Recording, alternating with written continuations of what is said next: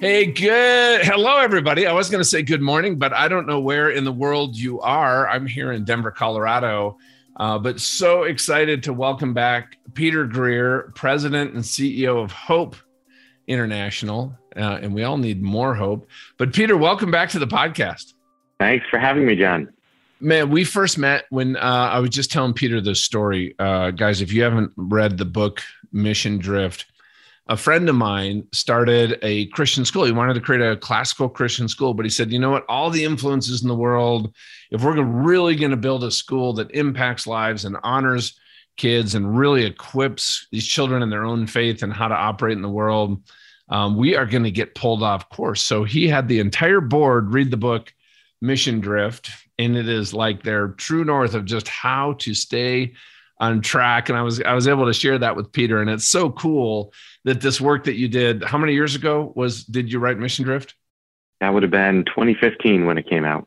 All right. So think about that. Something you put together, you poured your heart and soul in 7 years ago. Today is still impacting lives. And you know what? That is the power of all of us, of actually, I think, understanding our relationship with the Lord. When he puts an idea, like when my book came out, or, you have an idea, and like somebody reached out to me yesterday, and it's been a year, but they just got the book. Here's what that means is little things that we do in our life, when we are understanding it's not about us and what we do or how we do it, it's about just being obedient to these ideas and passion God puts on our heart. But here's a question though. What happens though? Over time, you're putting in your work, and you're trying to build a company, you have your passions, and you're involved in maybe a cause in your city, whether it's homelessness or education or whatever it is, hunger around the world, or you're trying to make a difference in your community, or you're trying to grow a church, and you're like, you know what, this is not the outcomes that I envision. I don't think this isn't the vision that I think God gave me. And all of a sudden, like, Peter, I don't know if you can relate to this, but you start getting frustrated. And I know in times like that for me, and I pray and I pray and I pray. And part of my response is, you know what, maybe I need to work harder. Maybe I need to do more. Can you guys see already, just in that thought pattern right there, I'm already getting off track, right? What I needed to do in these times, these inflection points in my life, is to lean into the Lord and abide in his word and seek wise counsel more, so that I can see God's direction in this. But all of a sudden you get to this place, and all of a sudden I'm just disillusioned with the impact I can have, with maybe my capability to lead. Am I even the right person for this job that I find myself in? And I'll tell you this, if you guys look at scripture and you hear that self-talk, here's what I've come to realize, Peter, that is not how the Father talks to us. When we're hearing that stuff, and I believe right now there's an awakening happening in the body of Christ, and the enemy is trying to do everything he can. He only has to do two little things to sidetrack us from being incredibly effective, and say either I'm not good enough or I am not ready to do this work. If I can even introduce little seeds of doubt. Peter, my son came home the other day, and he was frustrated with baseball, and the baseball season, his senior year, was not going well. And he came in and he was shaking his head and he said, Dad, I'm just not good enough. And I'm like, dude, I'm the positive, encouraging guy. But my wife heard something in that. She goes, hey, John, I think this is a spiritual attack. I think Matthew is getting sidelined by the enemy because of his personality, his faith. And so I jumped into coach mode, Peter, and I went to my son and I said, hey, buddy, what is good enough? And he absolutely could not define it. I said, would it be being the number one player in the state? Would it be getting a D1 scholarship? Would it be getting a Cy Young award in the majors someday? Like, he couldn't define good enough. And what I realized is some of these little attacks that just lead to completely being disillusioned, being frustrated, being, just saying maybe this is not the road for me, is, so we prayed into that and broke that attack that was on him. And I got to tell you, it was transformational.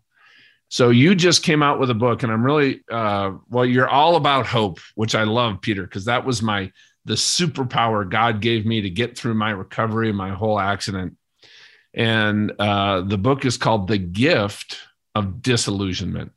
Think about that, folks. I'm disillusioned, I'm frustrated, and Peter's telling me it's a gift.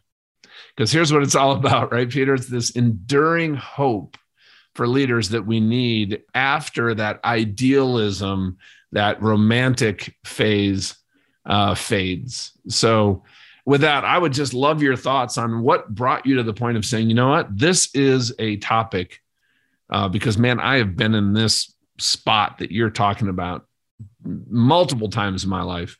But what made you say, okay, we got to focus on this right here because people need help?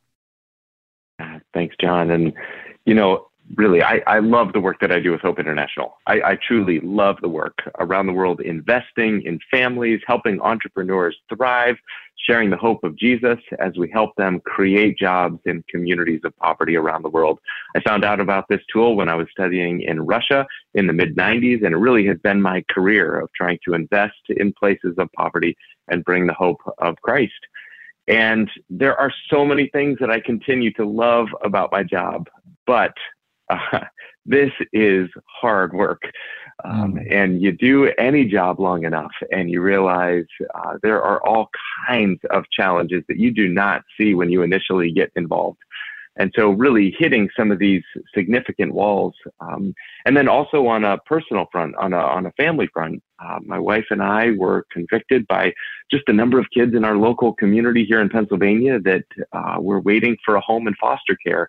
And so we jumped in as a family and said, we've got space, we've got room, we've got love, let's open our doors. And turns out that journey has been far more difficult, far more complicated than we ever could have imagined. And so really it was about 2019 hitting some of these walls, both on the professional front as well as on the personal front, and asking a question of how does anyone keep going when there are really good and valid reasons to give up?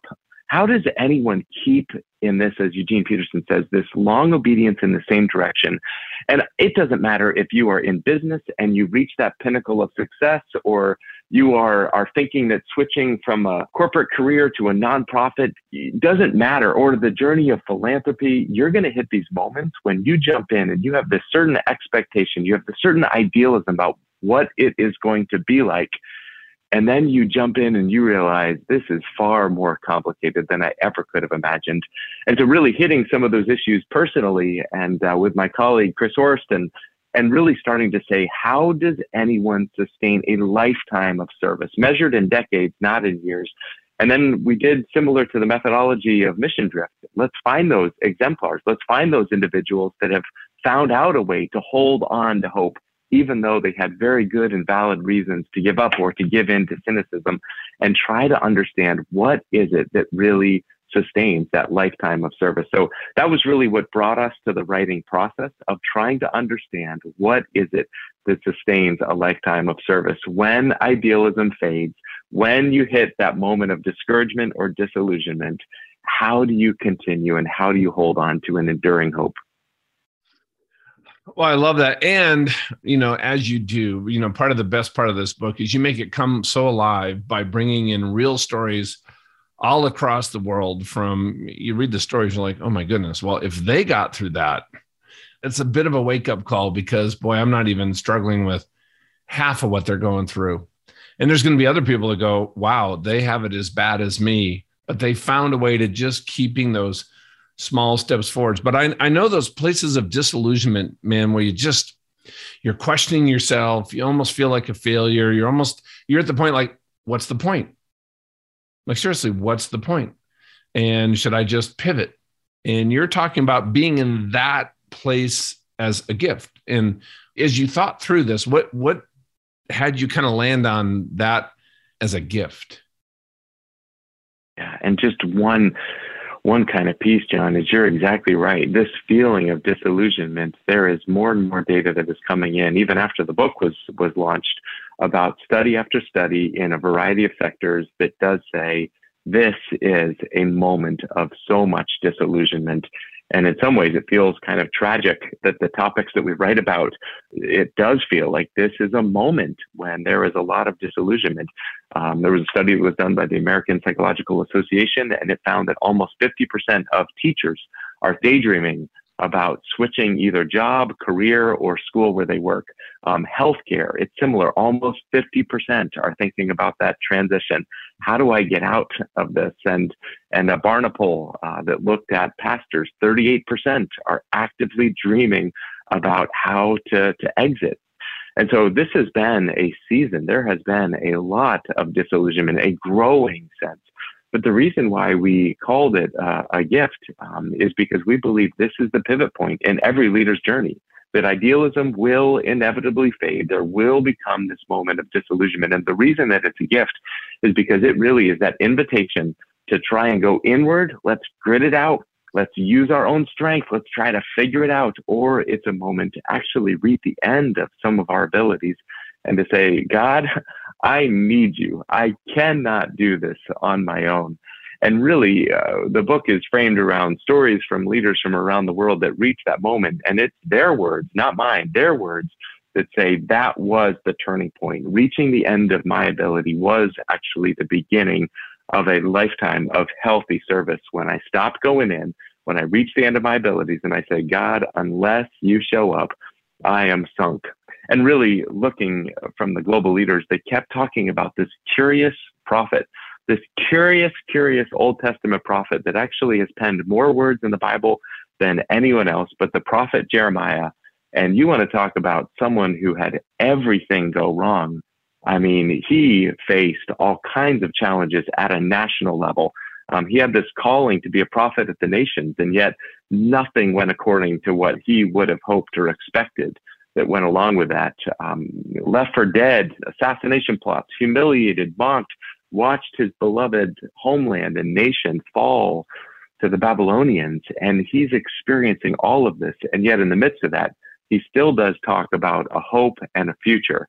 But Jeremiah 17 is this crazy part of the book that I think really gives a glimpse into how he was able to sustain a service. But Jeremiah 17, it really looks at these two very different and contrasting pictures. It says, Jeremiah 17, verse 5, it says, cursed is the one who draws strength from mere flesh and whose heart turns away from the Lord. It's like, cursed are those who say, I'm going to grit it out. I'm going to be resilient enough. I've got what it takes to get through this. That is not the way to live. Yeah, and I'm going to make this happen. Tumbleweed. Right. I mean, it's what you were talking about earlier, right? The focus of the inward, I am going to get through this. But then it gives this contrasting picture, and it says, but blessed is the one who trusts in the Lord, whose confidence is in him. And it gives this beautiful word picture that even in times of drought, there still is going to be fresh fruit. There still are going to be leaves that stay green. And that is what I believe we've seen over the last few years. There has been drought conditions, and yet there are these individuals that seem to have leaves that stay green, that seem to have figured out a way to hold on to a joyful and expectant hope, even in the midst of crazy difficulties. And I think really that's why this moment is a gift, because it can either drive us inward, which inevitably leads to our cynicism or discouragement or burnout, or it drives us upward and says, God, I need you, my hope, my strength, my future, it is all in you. So they figure out what it looks like not to turn inward, but to go upward. And we believe that is what then sustains that lifetime of service. I love what you're saying here. Let me kind of summarize what I heard the gift is. And I'd love to hear your take. Here's the gift. It's like what happened to me. My life, I was working harder and harder and harder and doing more. And I was on the boards of nonprofits. I started a nonprofit. And 10 years ago, before my accident, I would describe where I was of a place of smoldering discontent. I would absolutely say, with using your language, I was disillusioned. Like, hey, I have done what everybody told me to do to be successful and all this stuff, and I should be happy, and I'm miserable. And the gift, mine, I had to go through my accident, but the gift was understanding that I was trying to do it and that God had another plan. The first thing God said to me at the accident when I was in his presence, and I'll never forget it, was all things work together for those that love the Lord. But the other thing he said to me at the end of the conversation, it's the last thing he said to me, and he said this with a joy or a mirth in his voice. It was not a rebuke, because you'll recognize the scripture. And that was, the Lord giveth, the Lord taketh away. Blessed be the name of the Lord. Now, as soon as he said that, I knew my left eye was permanently blind. But as I recovered these bookends of this conversation, I put together, and what it did, it honestly created a roadmap for me to seek and more fully understand the nature of God, and to learn, it was a process, to trust him in everything. And when I put those together and said, hey, everything works together, and the Lord's going to give, the Lord's going to take away. But if you are blessing and serving the Lord, right? And serving or waiting, I see, it says wait on the Lord, but I always think of like a waiter, right? That's an active position of serving. If I'm constantly serving God, what he's going to do is say, you know what? It's not about me and what I can accomplish. It's about every day seeking God to reveal his will, and just ask him simply, what can I do to partner with you in what you're doing? And in that, I've been able to get through some really, really, over the last decade, very challenging things in my life. But here's a question for you, though. Somebody's out there listening, or they're reading the book, and they're like, you know what, Peter, you just described me. I'm there right now. I either just gave up, I already made the decision, and I've pivoted, and I left the ministry, and I just got a job, or whatever it happens to be, or I'm just about to.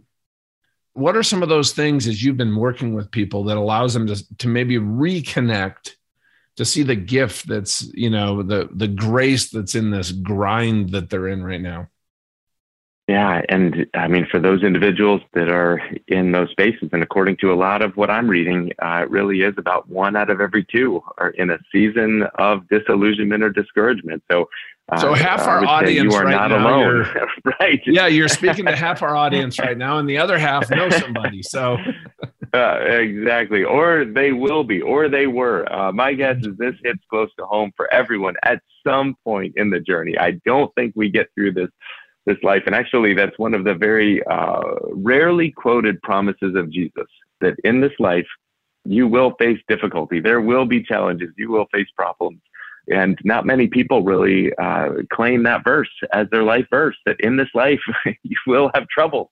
What Jesus said to his disciples, and it's what he says to us. But again, that beautiful part that it continues, but take heart, I have overcome the world. And so I guess the first thing that I would say is, don't minimize the pain that you're in and the challenges.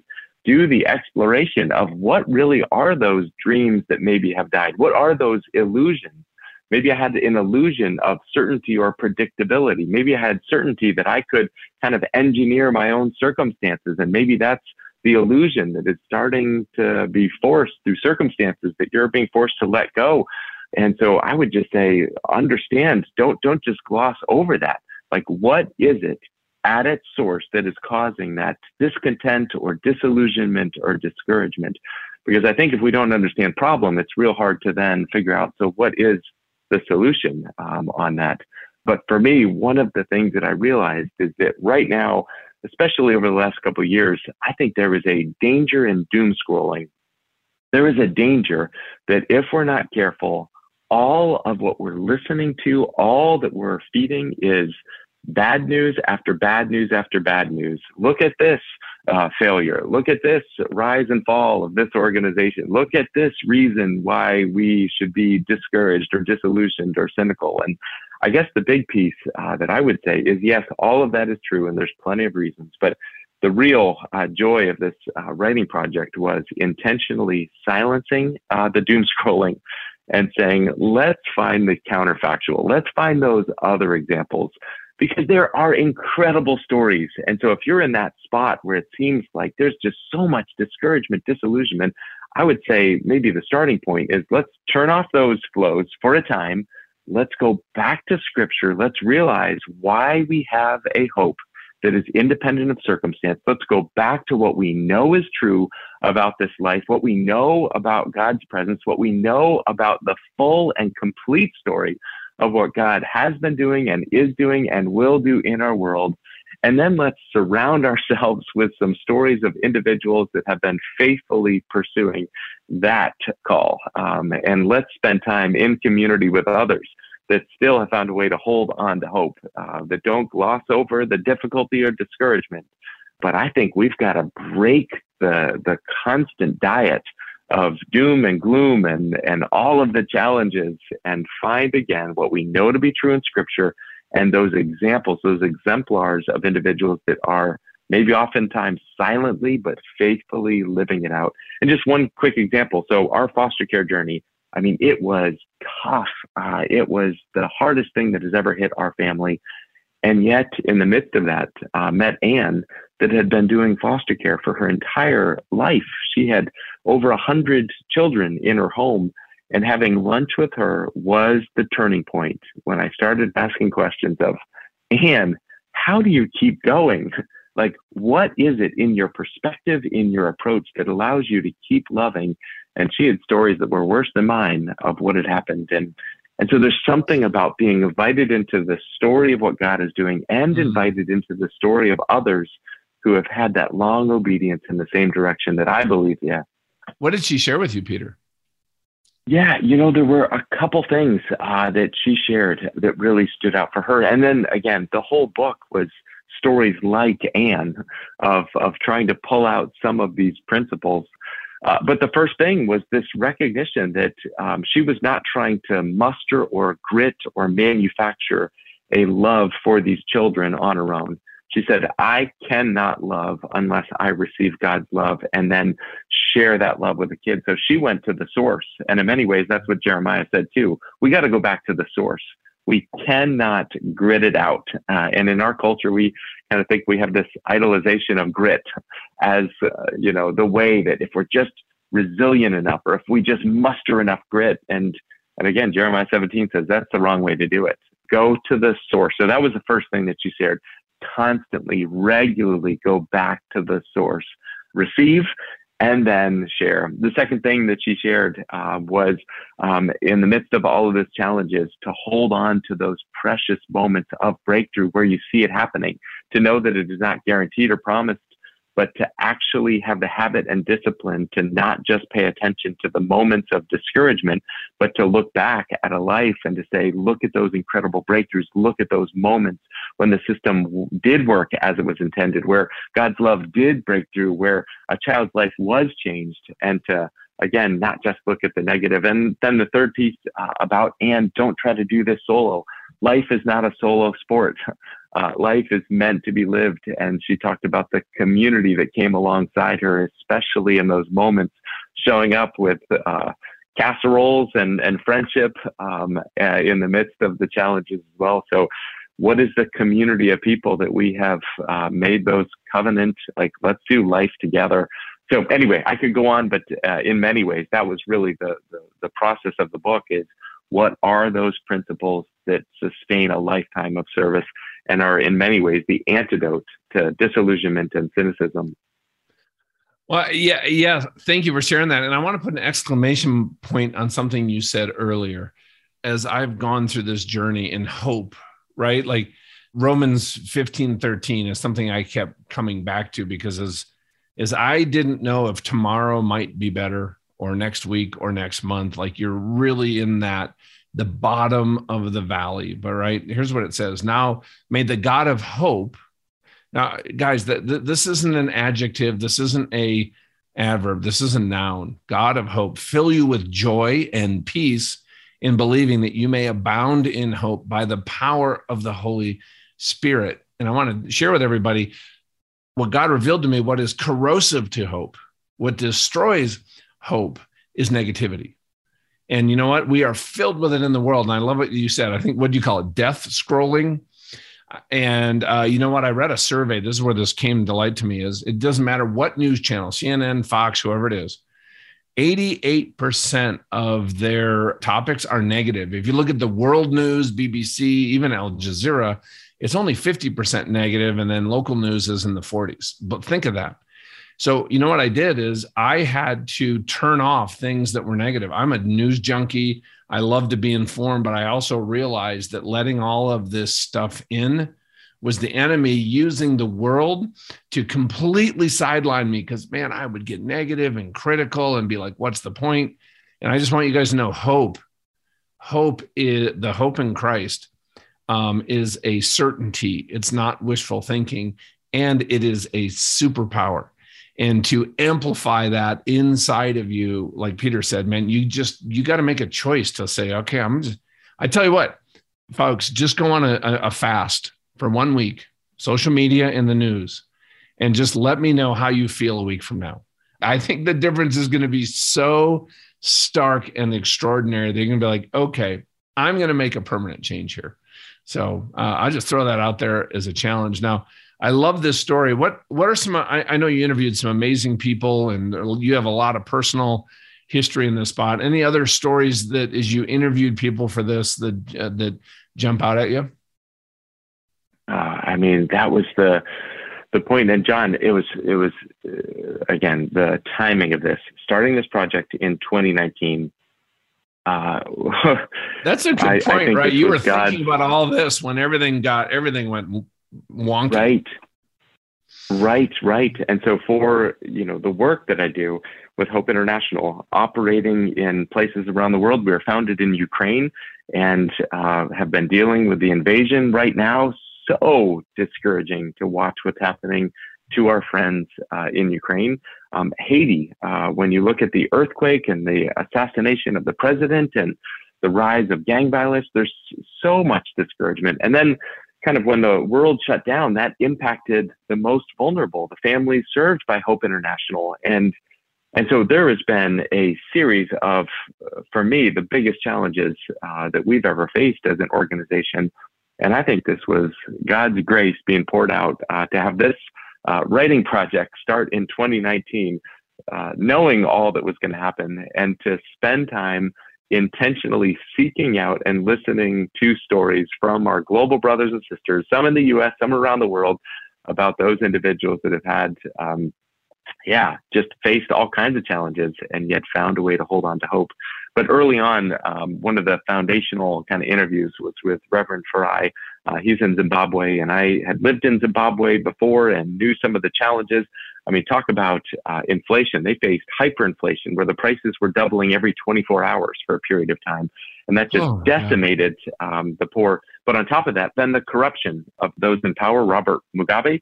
And so he is standing up and trying to be a faithful witness to Christ in the midst of economic, political corruption, so many challenges. And he actually lost his home because he did that. He lost his church. And there was a time when he would be showing up to church and everyone would show up, he said, with two things. They would show up with their Bibles and they would show up with wet cloths because they were expecting that they were going to get tear gas thrown in when they were worshiping on Sunday mornings on that. So he is facing all kinds of challenges. Oh. And yet he is the one that said in the midst of that, you know what we preached? We kept preaching from the book of Jeremiah.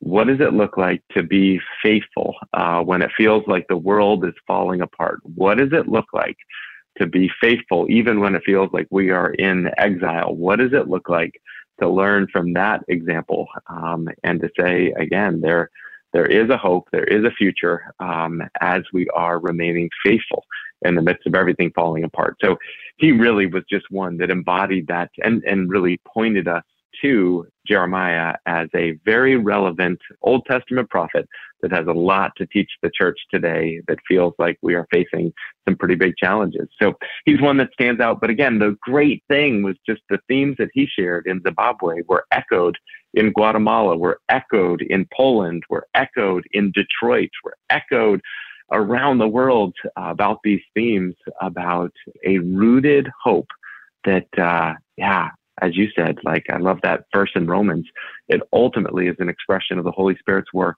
in us and in the world. But it is real and it does make a difference for those that are discouraged or disillusioned. I pray, similar as what Paul wrote, that we might hold on to that true hope in the midst of all we're facing right now. Unfortunately, we gotta wrap up soon, but it's the gift of disillusionment. And where can they connect with you? Find out more about everything that you're doing, the book, Hope. It's hopeinternational.org. But where else can they find out more about you and the book?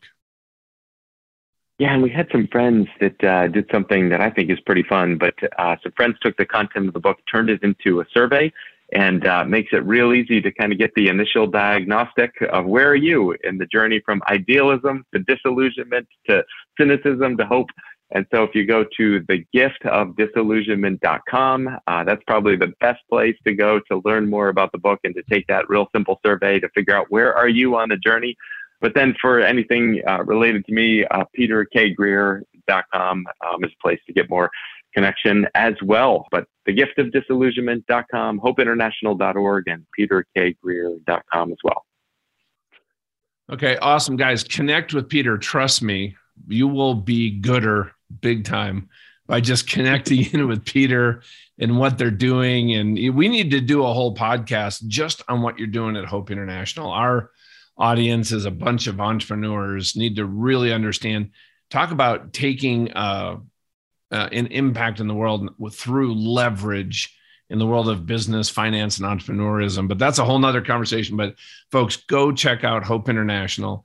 But with that, maybe as we kind of land here, in this, as you went through this, right? You went through, COVID, leading this organization that's having impact in millions of lives. You're seeing real life on the ground, not only just COVID, but wars and conflicts. And, my part of my family is from Ukraine, and our heart is just going out to people, whether it's across the street, in the other part of town, to Ukraine, to Zimbabwe. And, through this, is there anything that you came up with that are just some practices, habits, changes you made that helped you with this? Or is there any other way that maybe you just want to, just some final thoughts you can leave with everybody who's been listening to the conversation? Yeah. And in some ways, John, I do think there are concrete, healthy practices that have changed my outlook. And the great irony is I think you get a whole lot more grit and resilience as fruit, not as source. So I think that doing some of these things actually allow us to be much grittier, much more resilient by not actually focusing on them first, but focusing on some other things that then lead to more grit and resilience. So there is a long list of things, but I think just the first thing that comes to mind in today's world, and it relates to what we were already talking about, but let's just do one final encouragement. Take a time from the doom scrolling. Take a time from all the negativity, repurpose that time, get engaged with scripture, engage with stories of long-term faithful obedience. And if you haven't ever done this, find those individuals that have loved and served, doesn't matter what sector, if it's church or business, doesn't matter where, and ask them, what has sustained your service? Replace some of those stories of failure with those stories of long-term faithfulness, and listen and learn. And I think we need more of those stories in this moment of time when we're being bombarded with all that is wrong, all the negativity.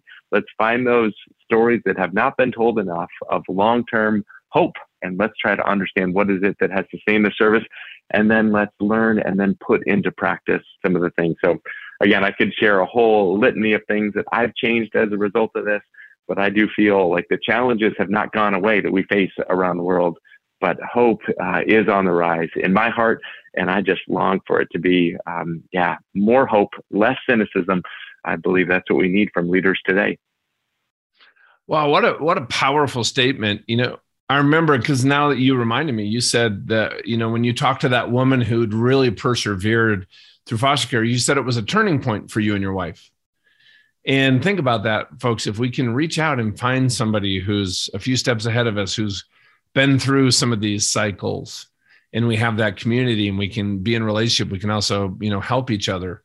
And you know what? I think if you are disillusioned, don't go find somebody else who's also disillusioned and you're going to sit there and just commiserate about, boy, we wasted 10 years of our life doing something.